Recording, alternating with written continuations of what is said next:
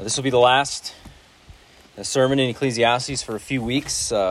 Harley and Rod and Floyd are going to take us through the better part of Ephesians chapter 1, or a good portion of verses. That came out wrong. Over the next few weeks, which I trust will be a good break, even just change of pace from Ecclesiastes. But today we're finishing up chapter 7. We're beginning in verse 15. We're going to read through to the end of the chapter.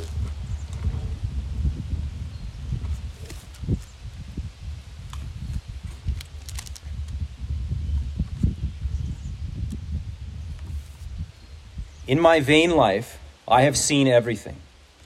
There is a righteous man who perishes in his righteousness, and there is a wicked man who prolongs his life in his evil doing. Be not overly righteous, and do not make yourself too wise. Why should you destroy yourself? Be not overly wicked, neither be a fool. Why should you die before your time? It is good that you should take hold of this, and from that withhold not your hand. For the one who fears God shall come out from both of them. Wisdom gives strength to the wise man more than 10 rulers who are in a city. Surely there is not a righteous man on earth who does good and never sins. Do not take to heart all the things that people say, lest you hear your servant cursing you. Your heart knows that many times you yourselves have cursed others.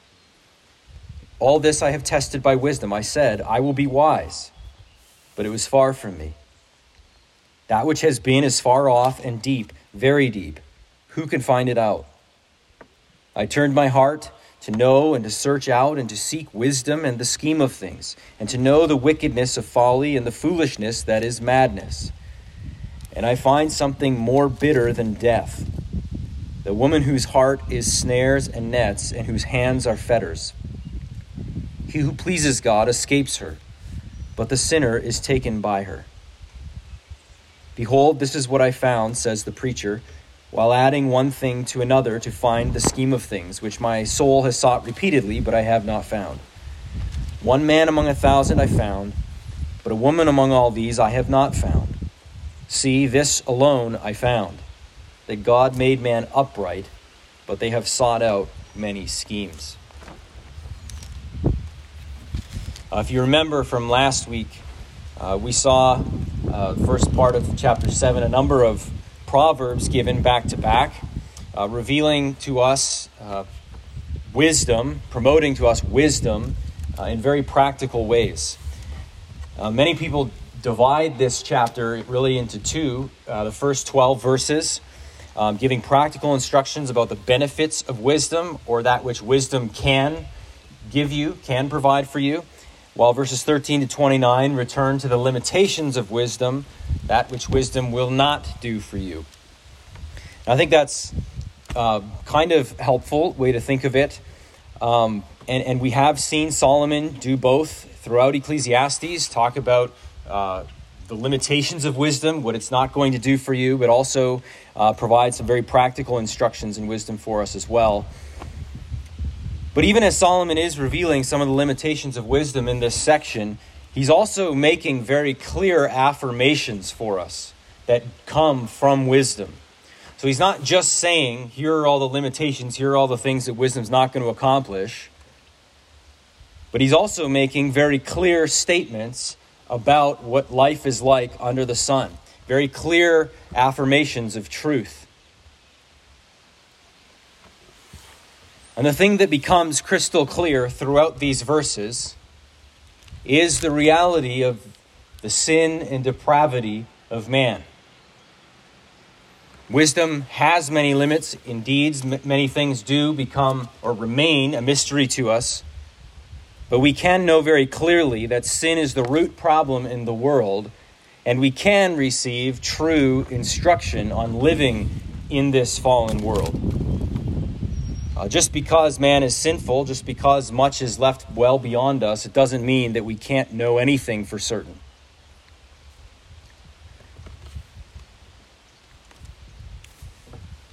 In verse 15, our attention is drawn to one of those situations that's incredibly grievous to mankind. perplexing as we consider life in this world, life under the sun. Solomon writes here, in my vain life, and remember that word vain means vapor. So in my vaporous life, referring to the fleeting nature of it, his short life. In my vain life, I have seen everything.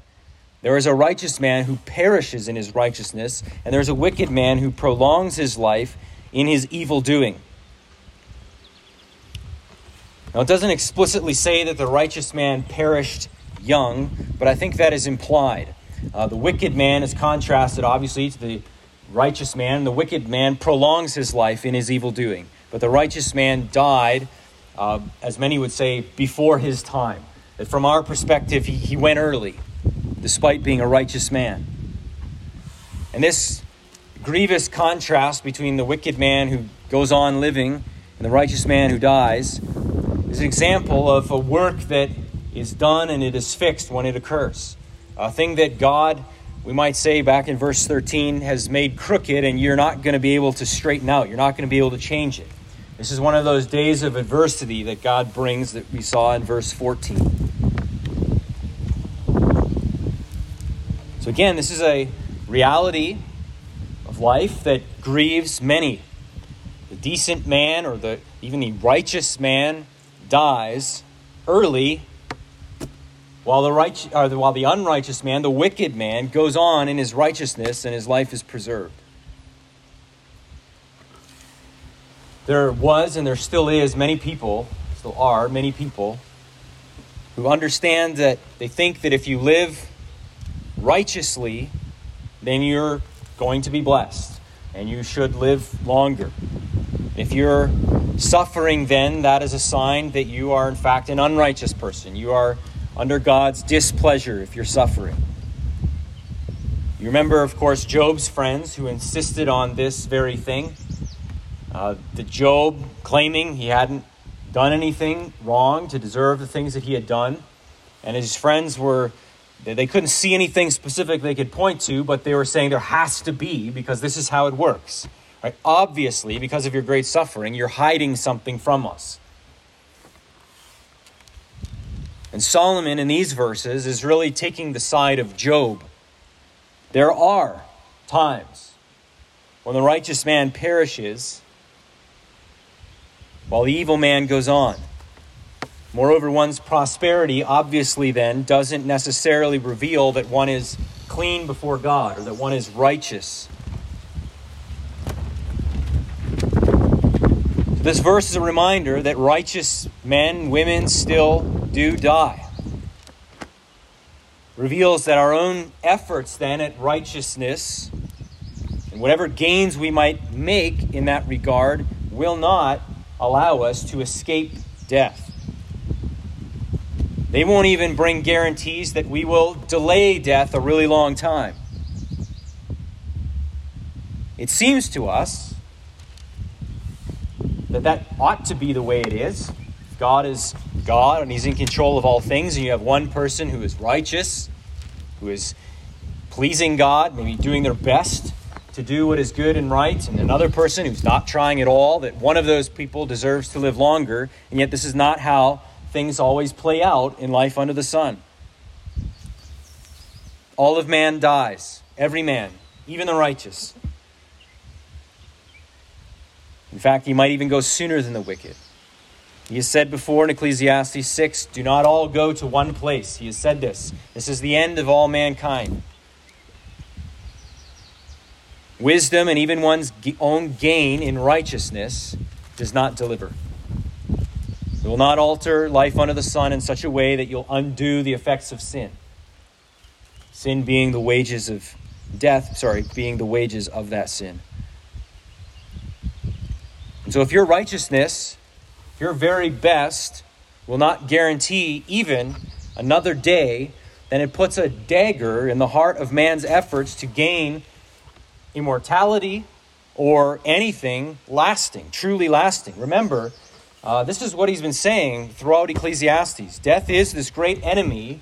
Throughout Ecclesiastes, he's saying that really voids out so much of our supposed gain in life. And if man's righteousness won't deliver from our great enemy of death, this reveals the need for something more. Even for a Christian, your righteous acts will not deliver you. So all of this reminds us, therefore, that we are in need of what is often referred to as an alien righteousness. That is a righteousness that is not your own, but comes from outside of you, that comes from another. The Scriptures teach throughout the Bible of the great need for human beings to be righteous before God, but it also bears witness over and over to the fact that none of us are righteous. And so the righteousness that would justify a man, a woman, is not one's own, but is indeed the righteousness of Christ that the Bible says is received by faith. The righteousness of Christ is credited to the account of all who believe in him. That is often what is meant by the phrase imputed righteousness, as it is credited to your account. It's through faith. Jesus takes the sinner's sin and dies for those sins, and the believer is then clothed in the righteousness of Christ that he earned in his earthly life. That's part of why he came and lived, was to obey the Father and to earn a righteousness that he would then have to give to those he came to save. He lived and died and rose again as the representative of all those who would trust in him. And so the benefits of his saving work are dispensed, are given through faith. They're received by sinners through faith, through believing. Believers, of course, will still die, but the pain of it is eased because of the hope in Christ Jesus. Jesus himself said to Martha in John 11, "Whoever believes in me, though he dies, yet shall he live." In Revelation, we're told the second death will not have any power, that is, God's eternal judgment will not have any power over those who are righteous in Christ. We are in need of a greater righteousness than anything you or I could ever possibly attain in order to be delivered from death, in order to be delivered from our sins. And the only solution then is the righteousness that is provided by God through faith in Jesus Christ.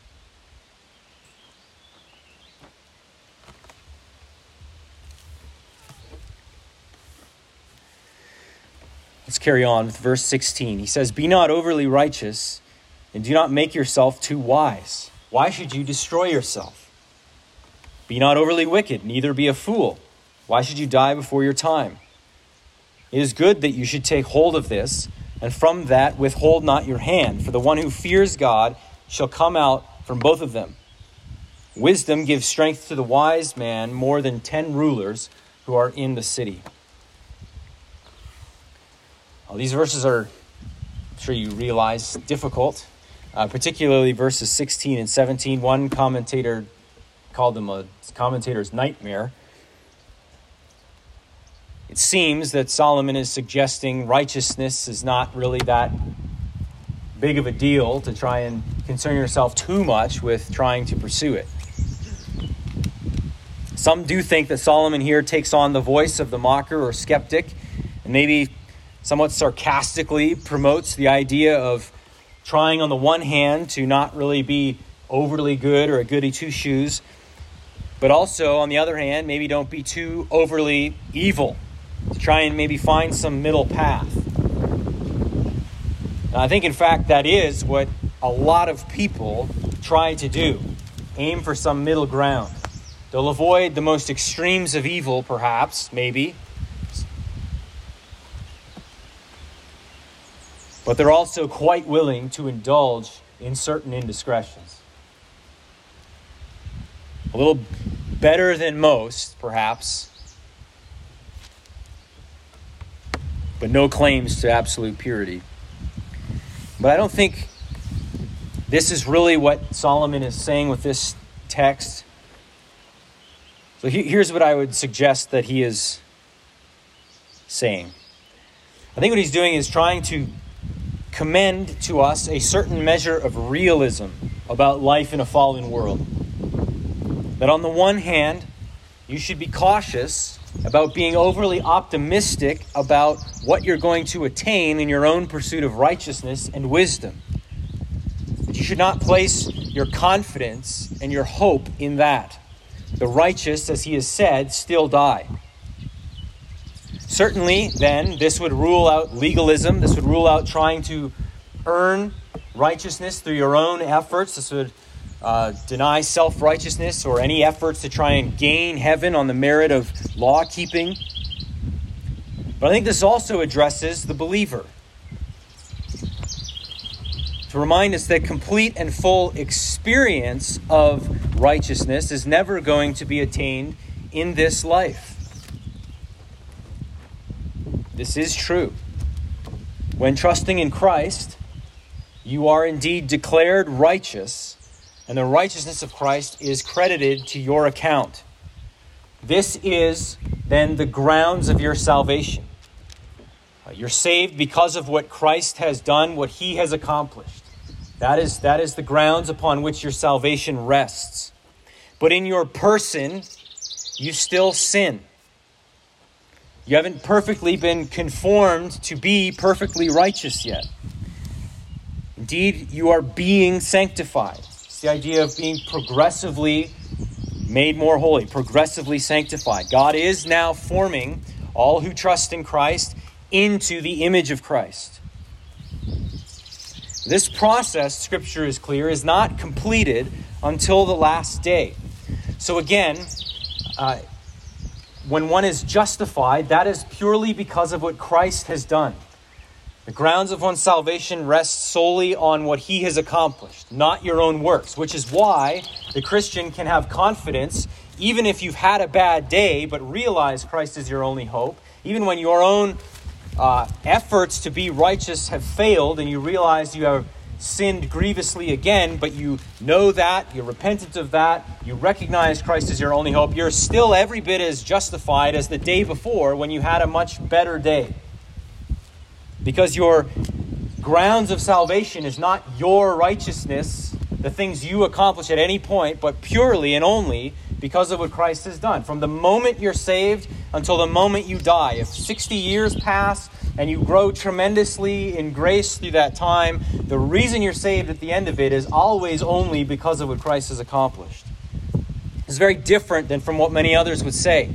Roman Catholicism, for example, says you are not really fully justified until you are experientially, actually righteous.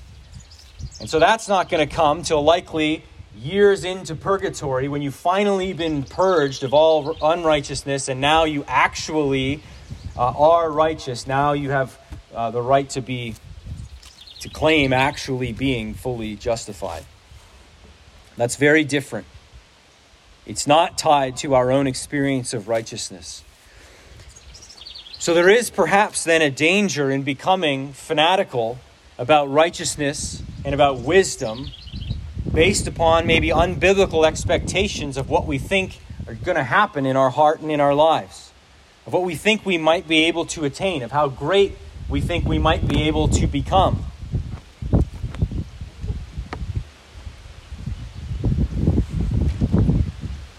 If you think that absolute perfection is within reach, that could become your obsession. The Bible does not teach this, that we will be perfected this side of our death, this side of Christ's return. And so on the one hand, there's that reality, but on the other hand, you must also realize that while sin is something you must live with, this doesn't mean you should just throw your lot in with the wicked and just give yourself over to folly, to further sin. Perfection is out of reach. Your own experience of holiness is not going to end in perfection in this life. It's not going to ward off death. But this doesn't mean we throw our hands up and just run off headlong into sin. And so in verse 18, Solomon is saying that the one who fears God comes out from both of them. This would indicate that The God-fearer is neither overconfident in their own righteousness and what they'll accomplish, but nor is he or she complacent altogether about these matters. The God-fearer is one who sees these two ditches and holds fast to these truths and clings to Christ, despises sin, but is also realistic about his own efforts at mortifying sin. A man named Benjamin Shaw wrote a commentary on Ecclesiastes, published with Banner of Truth, and he argues for this position that this is what Solomon is getting at. And I just want to quote from him at length here. He says, we, talking about Christians, we are told to pursue holiness without which no man shall see God. That's from 1 Peter. But perfection in this righteousness, holiness, will not be achieved in this life. It is a necessary recognition if a Christian is to live with himself and with others. The other side of the matter is that we should not become complacent and indulgent with our sin, wickedness. That is the path of folly, and it is deadly. This is indeed a fine line. It is difficult to keep both of these ideas together at the same time and live in the light of them. This is why in verse 13, Solomon says that wisdom gives strength to the wise.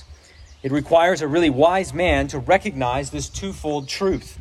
We must pursue righteousness while recognizing that it is an unattainable goal in this life. It is only the truly wise man who can apprehend and adapt himself to the limits of wisdom. It can be extremely frustrating at times to live in a fallen world.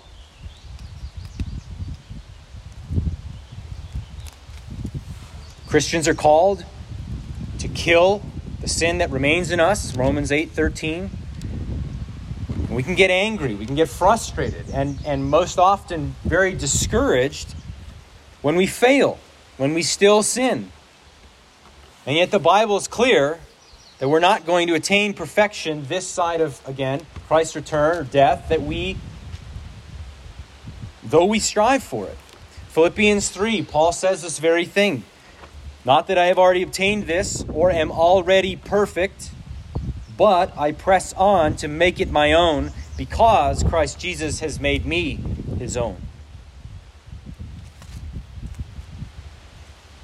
That comes after speaking about the righteousness he has by faith in Christ. And so the wise will learn to live with this tension. It is the tension I think Romans 6, 7, and 8 lays out for us. If you think of chapter 6, it says, how can we who died to sin still live in it? So we think, great, we're set free from sin to live in righteousness. But then chapter 7 comes and he says, but the things that I want to do, I don't do. The things that I don't want to do, I do. So we still sin. We're set free, but we're still sinners. What do we do? Chapter 8 comes along. There is therefore now no condemnation for those who are in Christ Jesus. Resting in the righteousness of Christ. And we press on in the battle with our flesh, which chapter 8 goes on to talk about, mortifying or putting our sin to death. Now, Solomon obviously doesn't quite see all of it with that specificity. He's many years before the coming of Christ and before the Apostle Paul wrote as he did in Romans, Philippians. But Solomon does seem to be pointing to this struggle. The tension that perfect righteousness is unattainable, and yet sin is still greatly evil. And so it does require strength from wisdom to live in this way, to not beat ourselves down in our failures, but also not to become complacent about sin.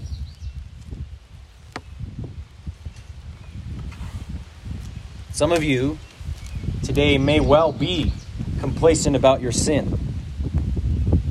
May be content to just let sin reign that grace may abound.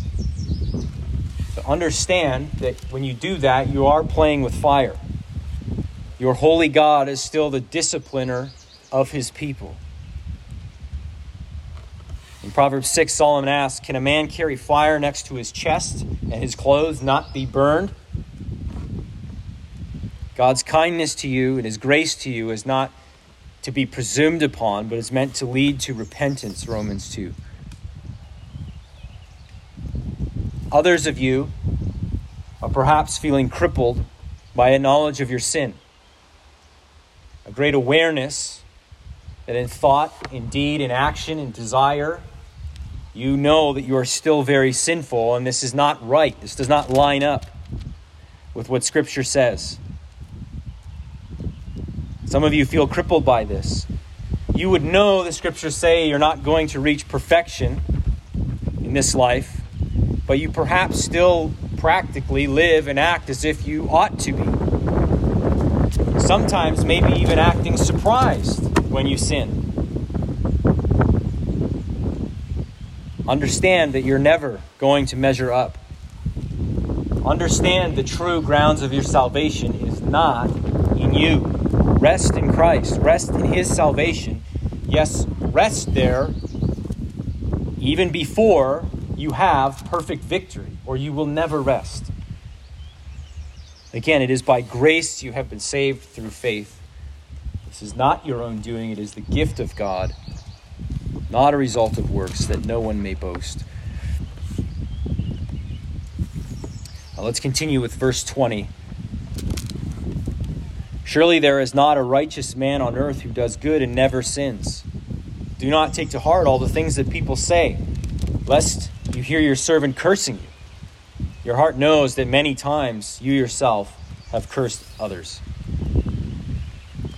These verses show very clearly the universality of sin. Verse 20 says it very plainly. There's not one person who never sins. The Apostle John said in 1 John, if we say we have no sin, we deceive ourselves, and the truth is not in us. This is the testimony of the Bible throughout. And verse 21 then instructs us not to take to heart all the things that people say. In a world of sinners, everywhere you look and see a person, there's a sinner. There is some need for a measure of thick skin. He adds, lest you hear your servant cursing you. You are going to be sinned against in this life. It's inevitable. And we can't take it all to heart. This doesn't mean it's okay. It doesn't mean it's right when somebody sins against you. It doesn't mean you can't talk to them about it, address it. But it does mean we need not take everything so very personally, or be filled with great outrage and shock when somebody sins against you. Again, the wise person will understand this. And this is pointing you toward humility, which I think becomes clear in verse 22.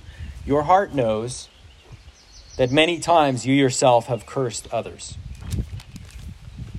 In other words, you're in the same boat.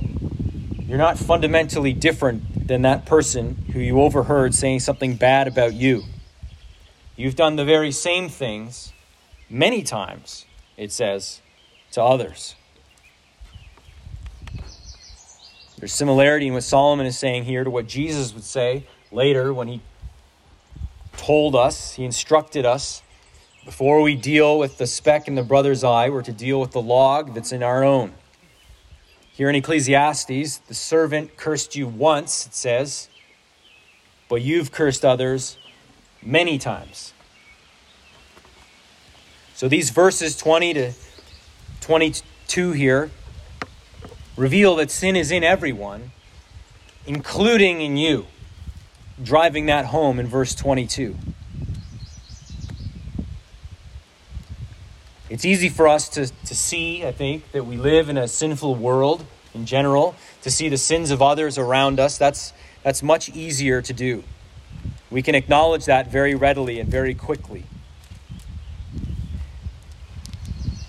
But this is pressing home that there is sin in you as well.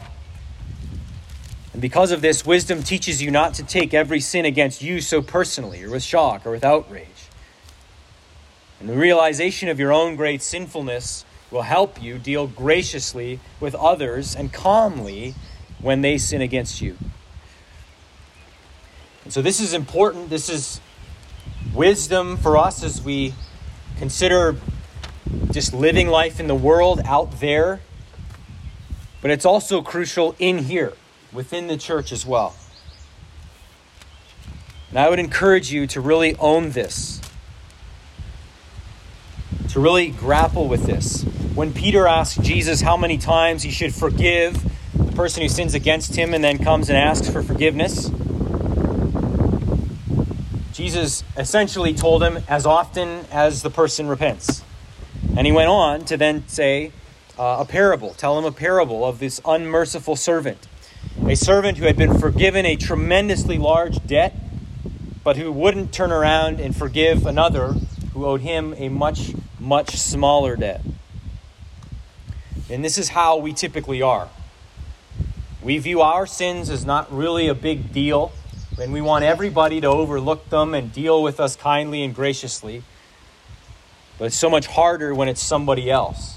We feel that outrage rise up.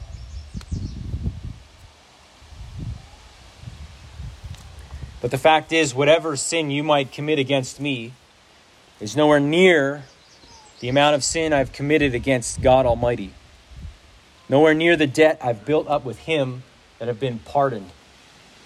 And so the believer understands that we have no right to withhold forgiveness to those who would come to us and ask for it.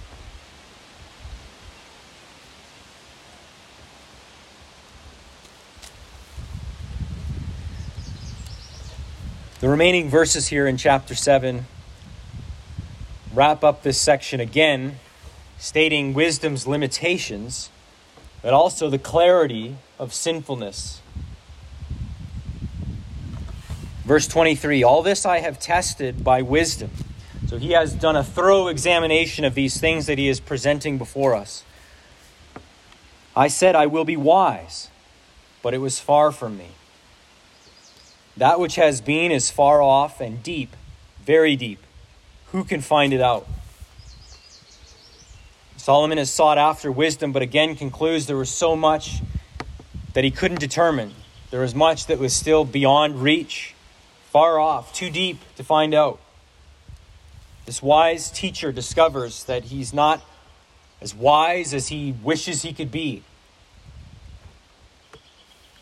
He ends verse 24. Who can find it out? It's not just him. He's saying who else? Who's going to figure these things out? They're beyond us. And as we've seen many times in Ecclesiastes, this is God's world. Only He knows it all. That's the implication from what he's saying here when he says, who can find it out? Not man. There are many discoveries that man will not be able to make through wisdom. Again, you remember back to last week in verses 13 and 14. Verse 25, I turned my heart to know and search out and to seek wisdom and the scheme of things, and to know the wickedness of folly and the foolishness that is madness. Again, he states his quest for understanding. That's what he means when he says that he sought the scheme of things or the accounting of things. In the second half of verse 25, he applies himself specifically to an understanding of the wickedness of folly and the foolishness that is madness. Just notice there that folly and foolishness are moral categories for Solomon. Moral categories in Scripture. It's not just sign of I just didn't know.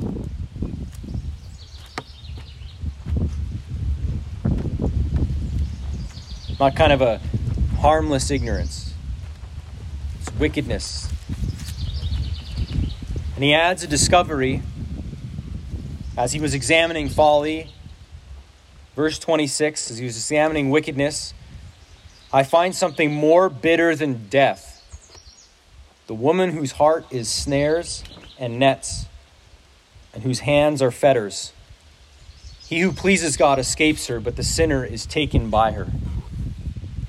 Now that's quite a claim, to find something more bitter than death. He has laid out already this bitterness of a righteous man dying while a wicked man goes on, but he's found something even more bitter for us to consider, more bitter than death. Now, Solomon doesn't explicitly elaborate on the precise way that this woman's heart and hands ensnare and bind men, but most take it as, and I think probably correctly, there's a good chance that this is speaking of an adulterous woman, much like Solomon elaborates on in Proverbs 5-7. There he notes that her words might be smooth, they might drip with honey, but her feet go down to death. Her steps follow the path to Sheol. That it is the fool who turns aside to such.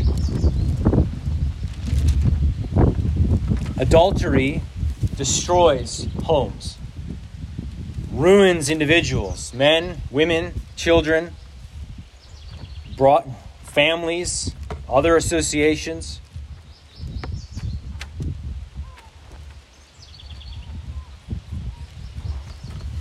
Of course, it is not the unforgivable sin, but it is one that has devastating consequences. Solomon is saying that by calling it more bitter than death. This is the truth that men and women need to understand. This is a sin that would promise much, drip honey, seem appealing, perhaps, but brings death, brings devastation.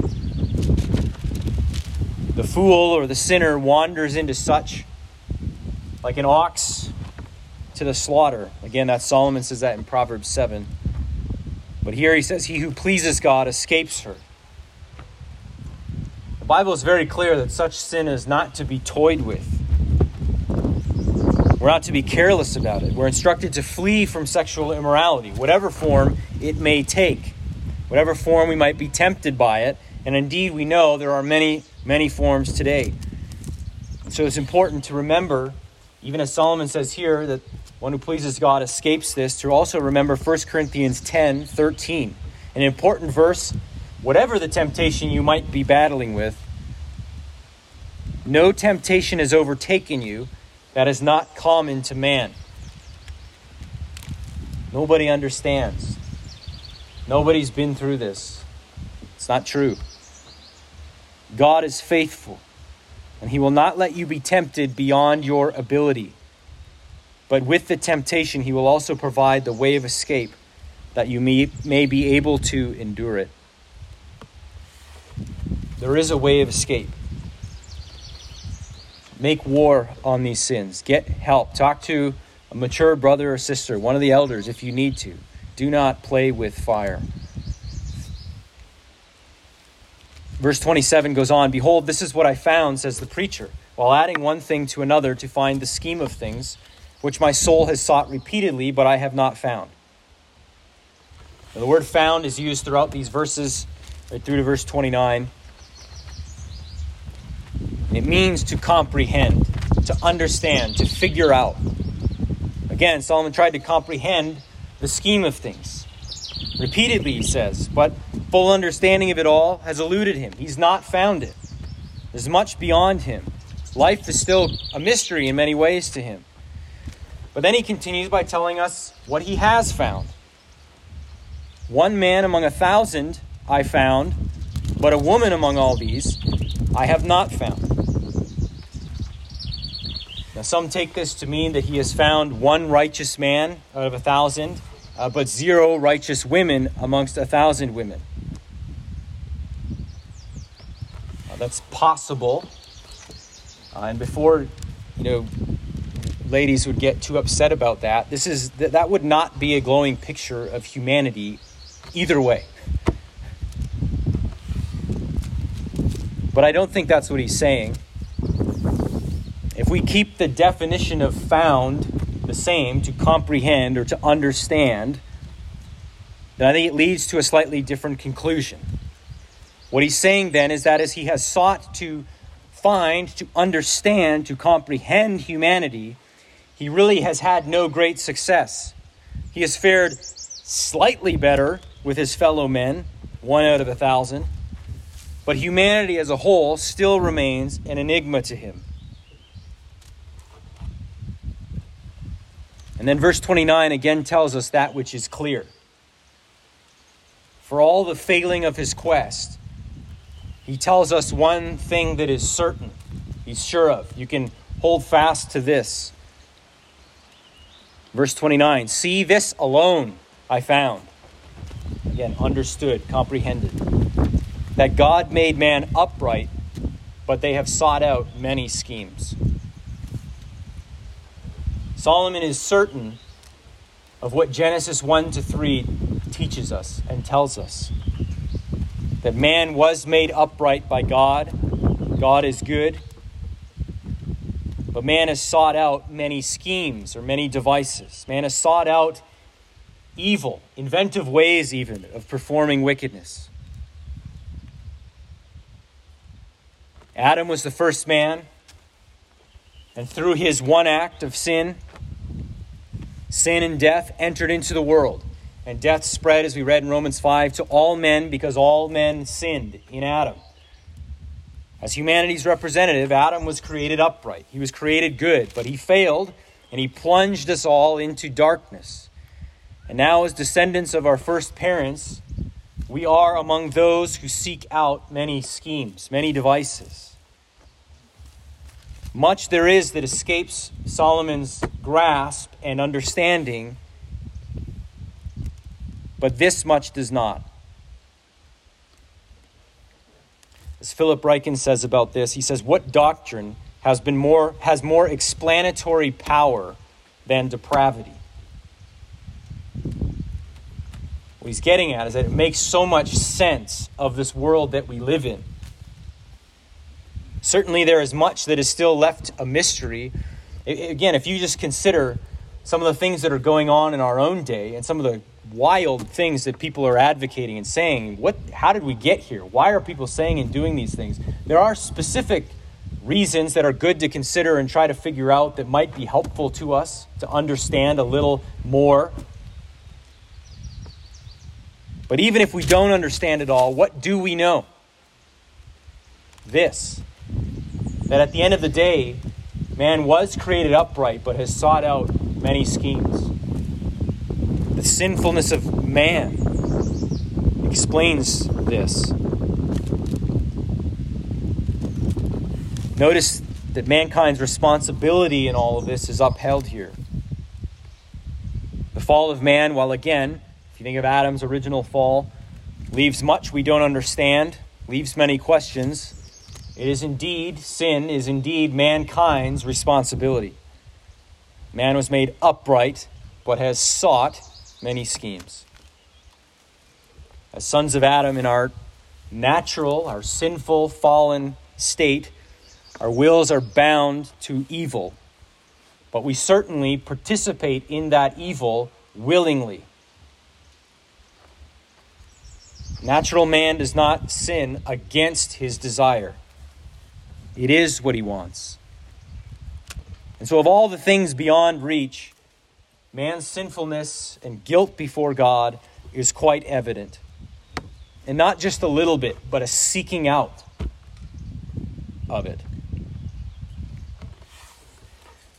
And so this whole section drives home the universality of sin. It is not just a Western problem that this is a Western religion trying to solve. Solomon was not a Western man, of course. It is not a white man problem. It is a humanity problem. Anywhere you would find human beings.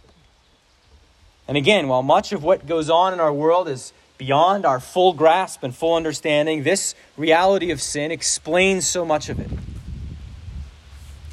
And as we have already said, the only answer to man's waywardness and sinful scheming is the gospel of Jesus Christ.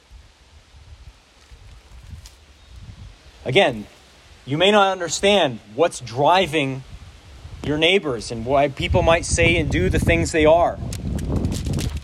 And it might be helpful to understand those things better. But at the end of the day, you still understand what the scriptures say about humanity's greatest problem and humanity's greatest need. The only solution, Christ, his righteousness, his forgiveness of sins that he offers.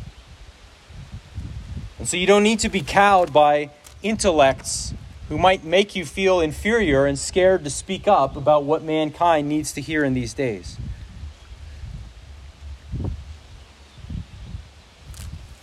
It is the righteousness of Christ that human beings need in order to be justified. It is his pardon that is needed, which he purchased by dying for sinners on the cross and rising from the dead. And this gift of God's grace, this salvation that is offered in Christ Jesus, is received only by faith, not through works of any kind, but by receiving this promise and resting in the work of Christ by faith. So let's pray.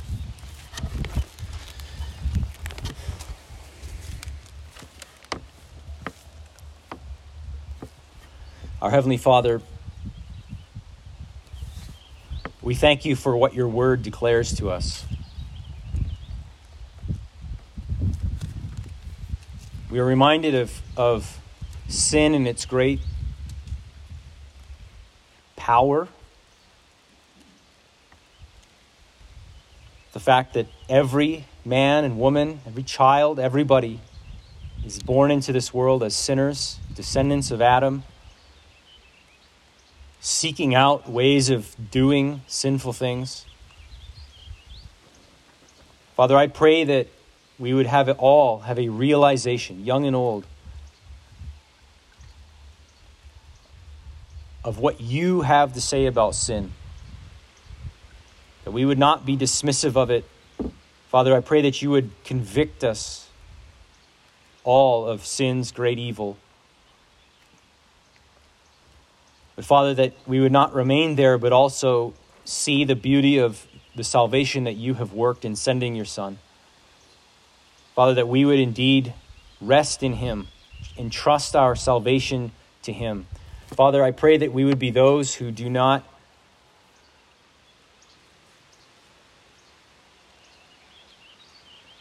confuse your grace with our works, that we do not think that it is our own works that contribute to our salvation.